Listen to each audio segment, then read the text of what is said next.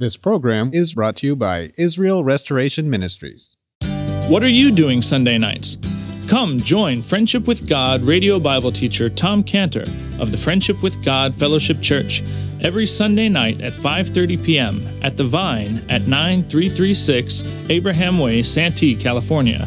Watch and listen live around the world to Tom Cantor Sunday evening on YouTube.com by searching for Friendship with God Fellowship or by going to our homepage at friendshipwithgod.org.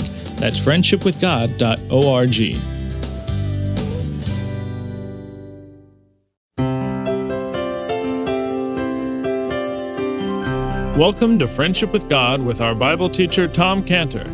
Today's message and previous messages can be listened to or downloaded for free at friendshipwithgod.org. That's friendshipwithgod.org.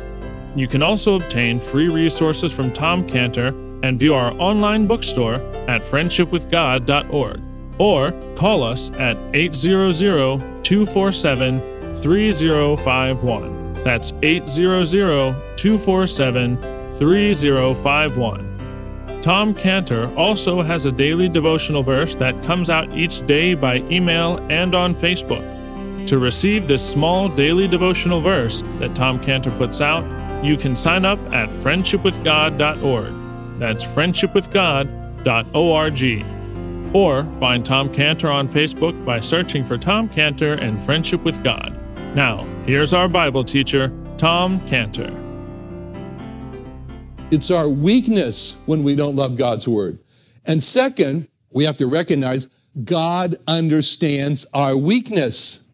And he doesn't just say, well, he's weak, what can you expect? Okay, go on that way. No, he has a remedy for that. Just like he would say, oh, he has cancer, so what? Let him go and die. No, he has a remedy for our weakness. And that remedy can be seen in what God has said to the person who is not at peace with him. And God wants that person to be at peace with him, but he's weak. He's too weak to make peace with God. And so what's the remedy? Well, God gives a remedy in Isaiah 27:5. Isaiah 27:5, God says, let him take hold of my strength that he may make peace with me, and he shall make peace with me. So this is a picture here. This verse is illustrated in the life of the father with the sick child, the sick boy. And the father knew he was just too weak to believe in the Lord. And so the father says to the Lord in Mark 9:23, Jesus said unto him, if thou canst believe, all things are possible to him that believeth. And straightway the father of the child cried out and said with tears, Lord, I believe, help thou mine unbelief. That's exactly what the Lord does. He says, take hold of my strength and I'll help your unbelief. Take hold of my strength, I'll help your cold heart of love to me. Take hold of my strength, I'll help your lack of interest in the Bible. I'll help your prayerlessness. That's what he means. And it was not just this father who realized he needed to believe more. It was also the apostles who realized that they also needed to believe more. And they came to him in Luke 17:5, and Luke 17:5, and it says, and the apostles said unto him, Lord, increase our faith. Increase our faith. Now that's some request. Increase our faith. I mean, isn't faith something that comes from within a person? Can the Lord increase faith in a weak person? Yes. When that person turns to the Lord and takes hold on the strength of the Lord to increase his faith. But it's not automatic. It just doesn't happen. It comes down to the coming of the Father, casting himself in his weakness on the Lord to help his unbelief, to help his faithlessness. So how does God do that? How does God help unbelief? How does God remedy cold-heartedness, no interest in the Bible, no desire to pray? How does he do that? Well, by one, strengthening that person. As we said, let him take hold of my strength. As it says, 2 Corinthians 12:9. 2 Corinthians 12:9 said, he said unto me, my grace is sufficient for thee. My strength is made perfect in weakness. That's a strange thing. My strength is made perfect in weakness. How's that possible? And then he goes on, most gladly, therefore, will I rather glory in my infirmities, that the power of Christ may rest upon me. So it's the power of Christ. It's the strength. And it's made perfect in our weakness because we don't get in the way. When a person comes to God in weakness, God says, perfect. Now my strength can be made perfect in his weakness. And instead of saying, I can't believe, I can't love the Bible, I can't pray, the person who is strengthened says Philippians 4:13, I can do all things through Christ which strengtheneth me. I can believe through Christ who strengthened me. I can love the Lord and his Bible through Christ who strengthens me. I can pray through Christ who strengthens me. I can do all things through Christ who strengthens me. And when God strengthens a person to believe, to love, to do the things that please God, then it's what is described in Philippians 2:13. It's God which works in you both to will and to do of his good pleasure. God works inside us to change our will, to change what motivates us to do so that we do what pleases him. He works inside. That's why a person can emerge from that experience and say, wow, I can do all things through Christ who strengthens me, Philippians 4:13. So here are the multitudes. They're following the Lord, and there's such a spirit of happiness. We can feel it. We can really sense it. It's just like, oh, this is great. There's such a feeling of what's he going to say next. There's expectation. There's anticipation. Wonderful instruction that they've heard, like they've never heard from any of their teachers before. It's so great. When all of a sudden, in verse 2, behold, there came a leper. A leper. Now, this wasn't just any ordinary leper. More fully described in Mark 1:40, where it says, and there came a leper to him, beseeching him and kneeling down to him and saying, if thou wilt, thou can make me clean. And Jesus, moved with compassion, put forth his hand and touched him and saith unto him, I will, be thou clean. You can just imagine how the people, when they saw this leper, you talk about social distancing. They engaged in some serious social distancing when this leper came along. And we can imagine the people when they saw the leper saying, oh no, what is he doing here? And that's why this part is introduced with the word behold. Don't you just love it when the Bible uses the word behold? It's like behold, it expresses such a thrill and excitement. You know, behold, when you see the word behold in the Bible, you can plug in the word surprise. Surprise, because every time we see the word behold, that's what it means, surprise. And surprise, there came a leper. It reminds me of a joke. Maybe you've heard this. So when the U.S. is building the railroad across the country, they said, okay, we want a perfect railroad. So we have 3 departments here, and we're going to take the perfect nationality for each one of the departments. Okay, so planning. British. We need a British person. He's going to be the planning person. Okay, and then get the job done. Operations, a German. We got a German to do this. And then they said, supplies. We need a Chinaman, a Chinese man.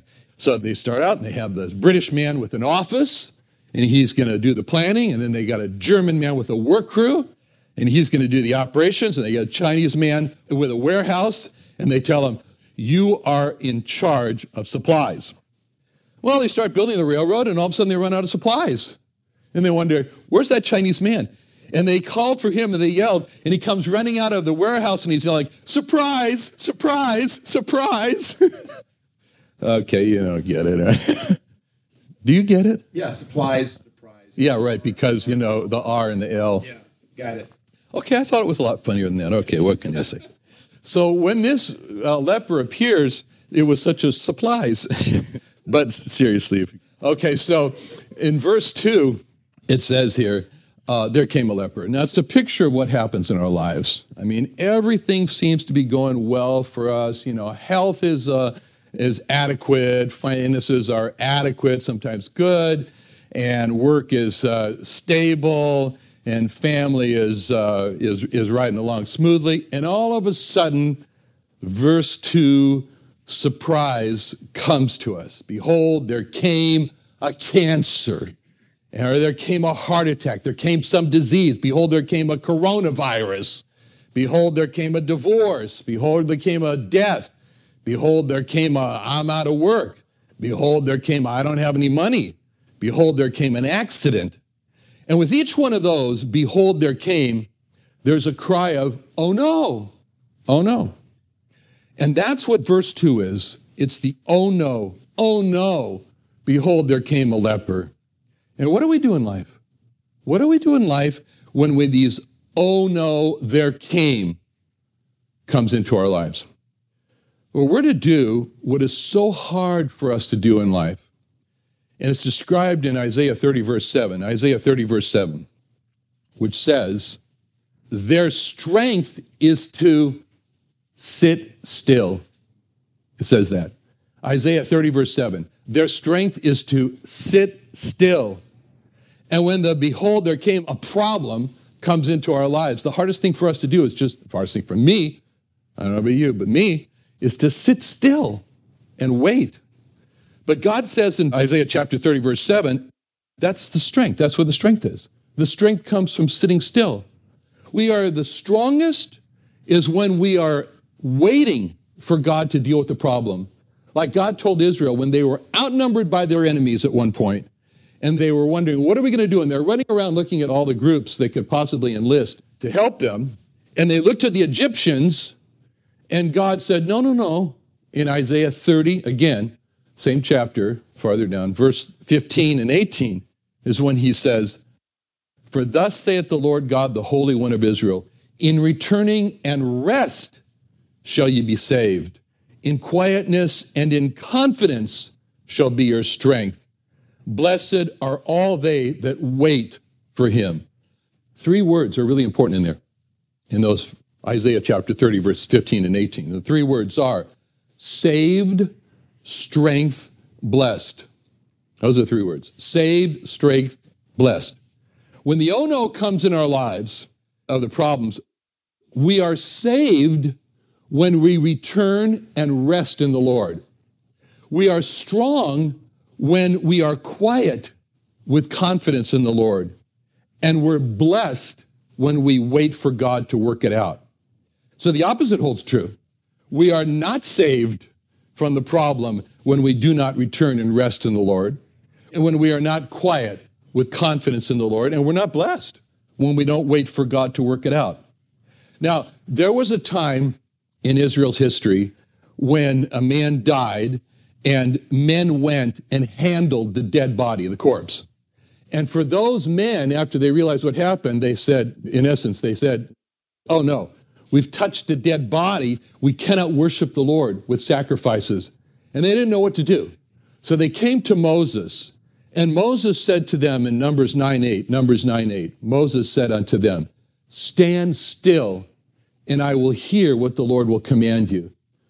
Now, that's very instructive. I mean, they were very disturbed about this.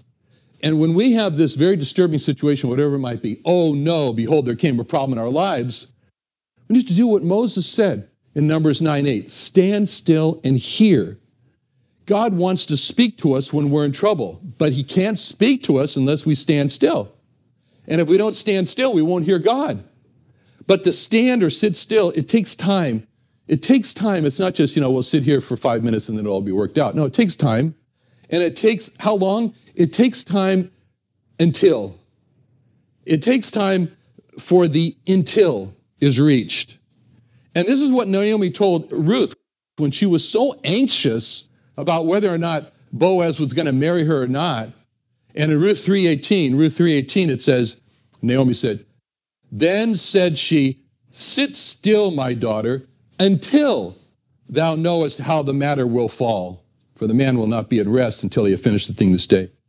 So sitting still has a phase to it. And it says, Naomi said to Ruth, sit still until thou knowest how the matter will fall. Sit still lasts as long as it takes for the until is reached. But for the multitudes, in verse 2, this chapter, Matthew 8, verse 2, it was, oh no, behold, there came a leper.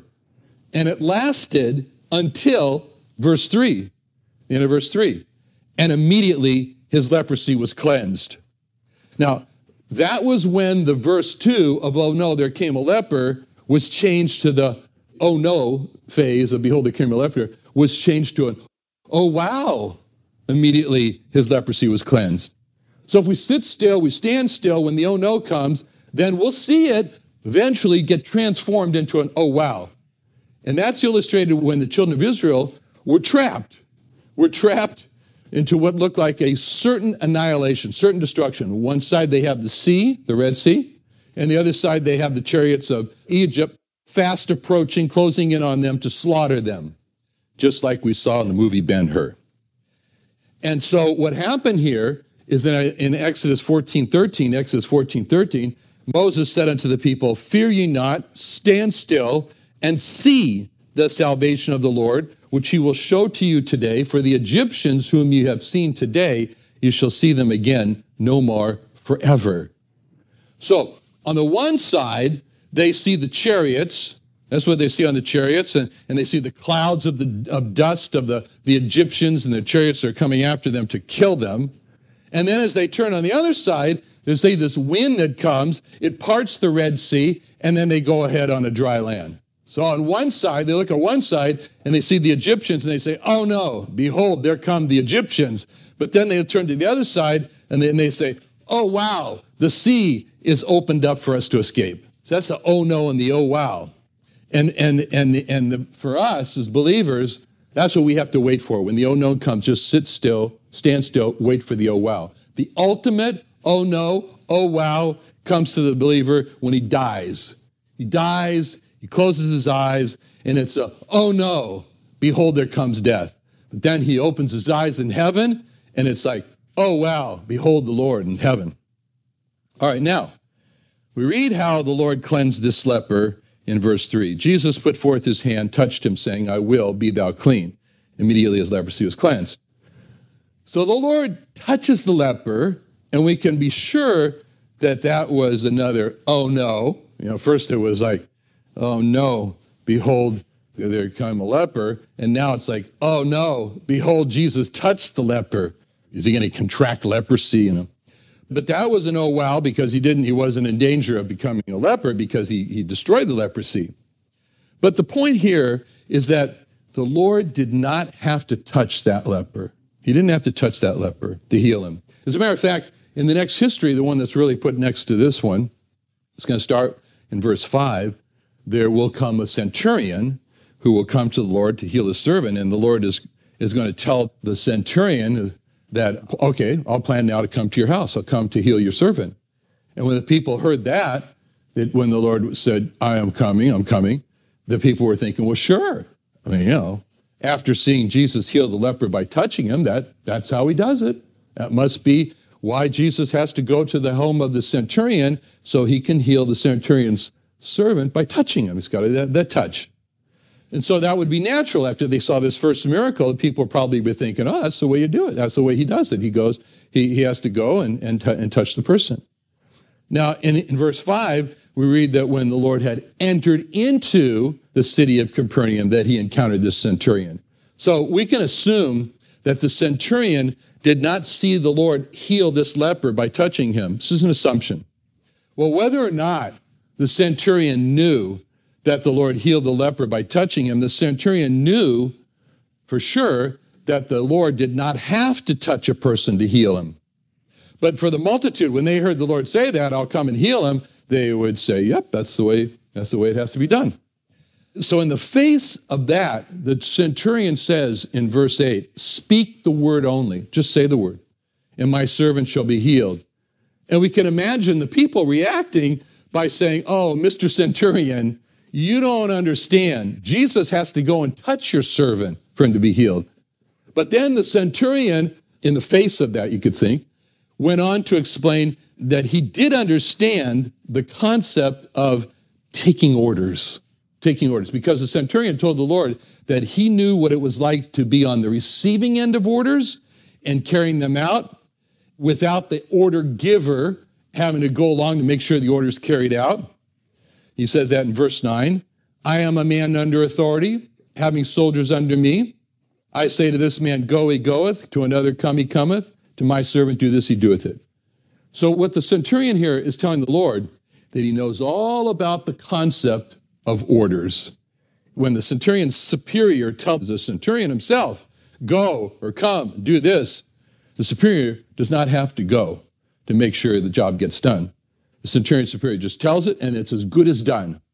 And the centurion further explained that he's the superior to his soldiers under him, and the same holds true. He commands, good as done. So the centurion knew that the Lord Jesus was God. And as God, he knew he had angels under his authority. And just as the superior centurion and the centurion's soldiers, all that has to be done is a word of command. That's it. And Jesus, as the Lord of hosts, agreed.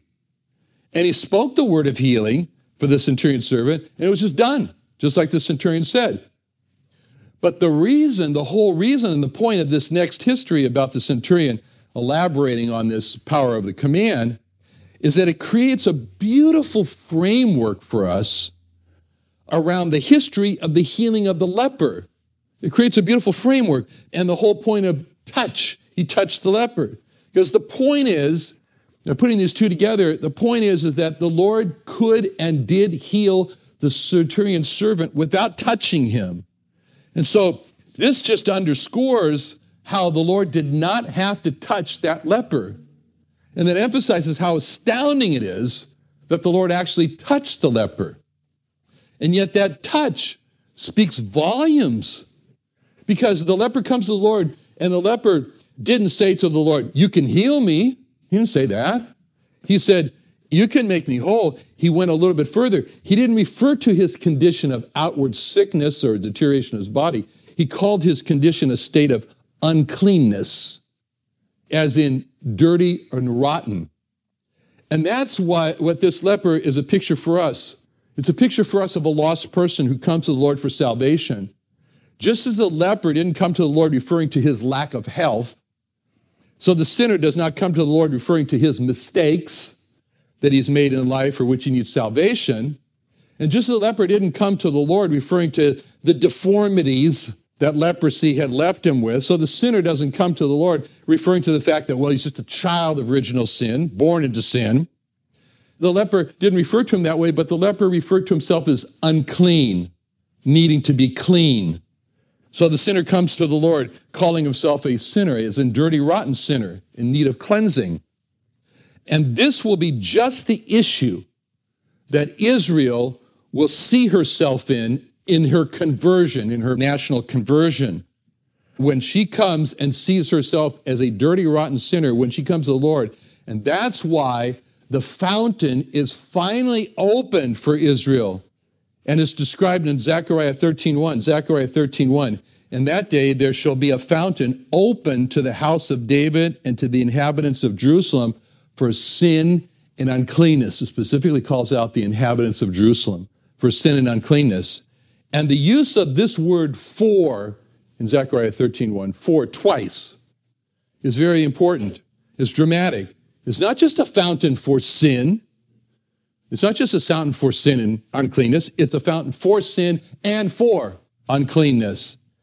And when Israel comes to this fountain for sin and uncleanness, the nation as a whole will be following the old steps of those people that came to John the Baptist in Matthew 3:5-6. Matthew 3:5-6, when it says, then went out to him Jerusalem and all Judea and all the region round about Jordan, and were baptized in Jordan, confessing their sins. Another wonderful day studying the Bible with our Bible teacher Tom Cantor here on Friendship with God. Don't forget that today's message and previous messages can be listened to and downloaded for free at friendshipwithgod.org. That's friendshipwithgod.org. You can also go online to find free resources from Tom Cantor and our online bookstore at friendshipwithgod.org. You can also find Tom Cantor on Facebook, and you can also go to friendshipwithgod.org to sign up for his daily devotional. Tom Cantor is also the founder of Israel Restoration Ministries. You can visit that website at israelrestoration.org. You can write to Tom Cantor at P.O. Box 711330, Santee, California 92071. That's P.O. Box 711330, Santee, California 92071 or email Tom Cantor at tomcantor@friendshipwithgod.org. That's tomcantor@friendshipwithgod.org. For more information about Tom Cantor and Friendship with God and Israel Restoration Ministries, call us at 800-247-3051. That's 800-247-3051. What are you doing Sunday nights? Come join Friendship with God radio Bible teacher Tom Cantor of the Friendship with God Fellowship Church every Sunday night at 5:30 p.m. at The Vine at 9336 Abraham Way, Santee, California. Watch and listen live around the world to Tom Cantor Sunday evening on YouTube.com by searching for Friendship with God Fellowship or by going to our homepage at friendshipwithgod.org. That's friendshipwithgod.org. This program is brought to you by Israel Restoration Ministries.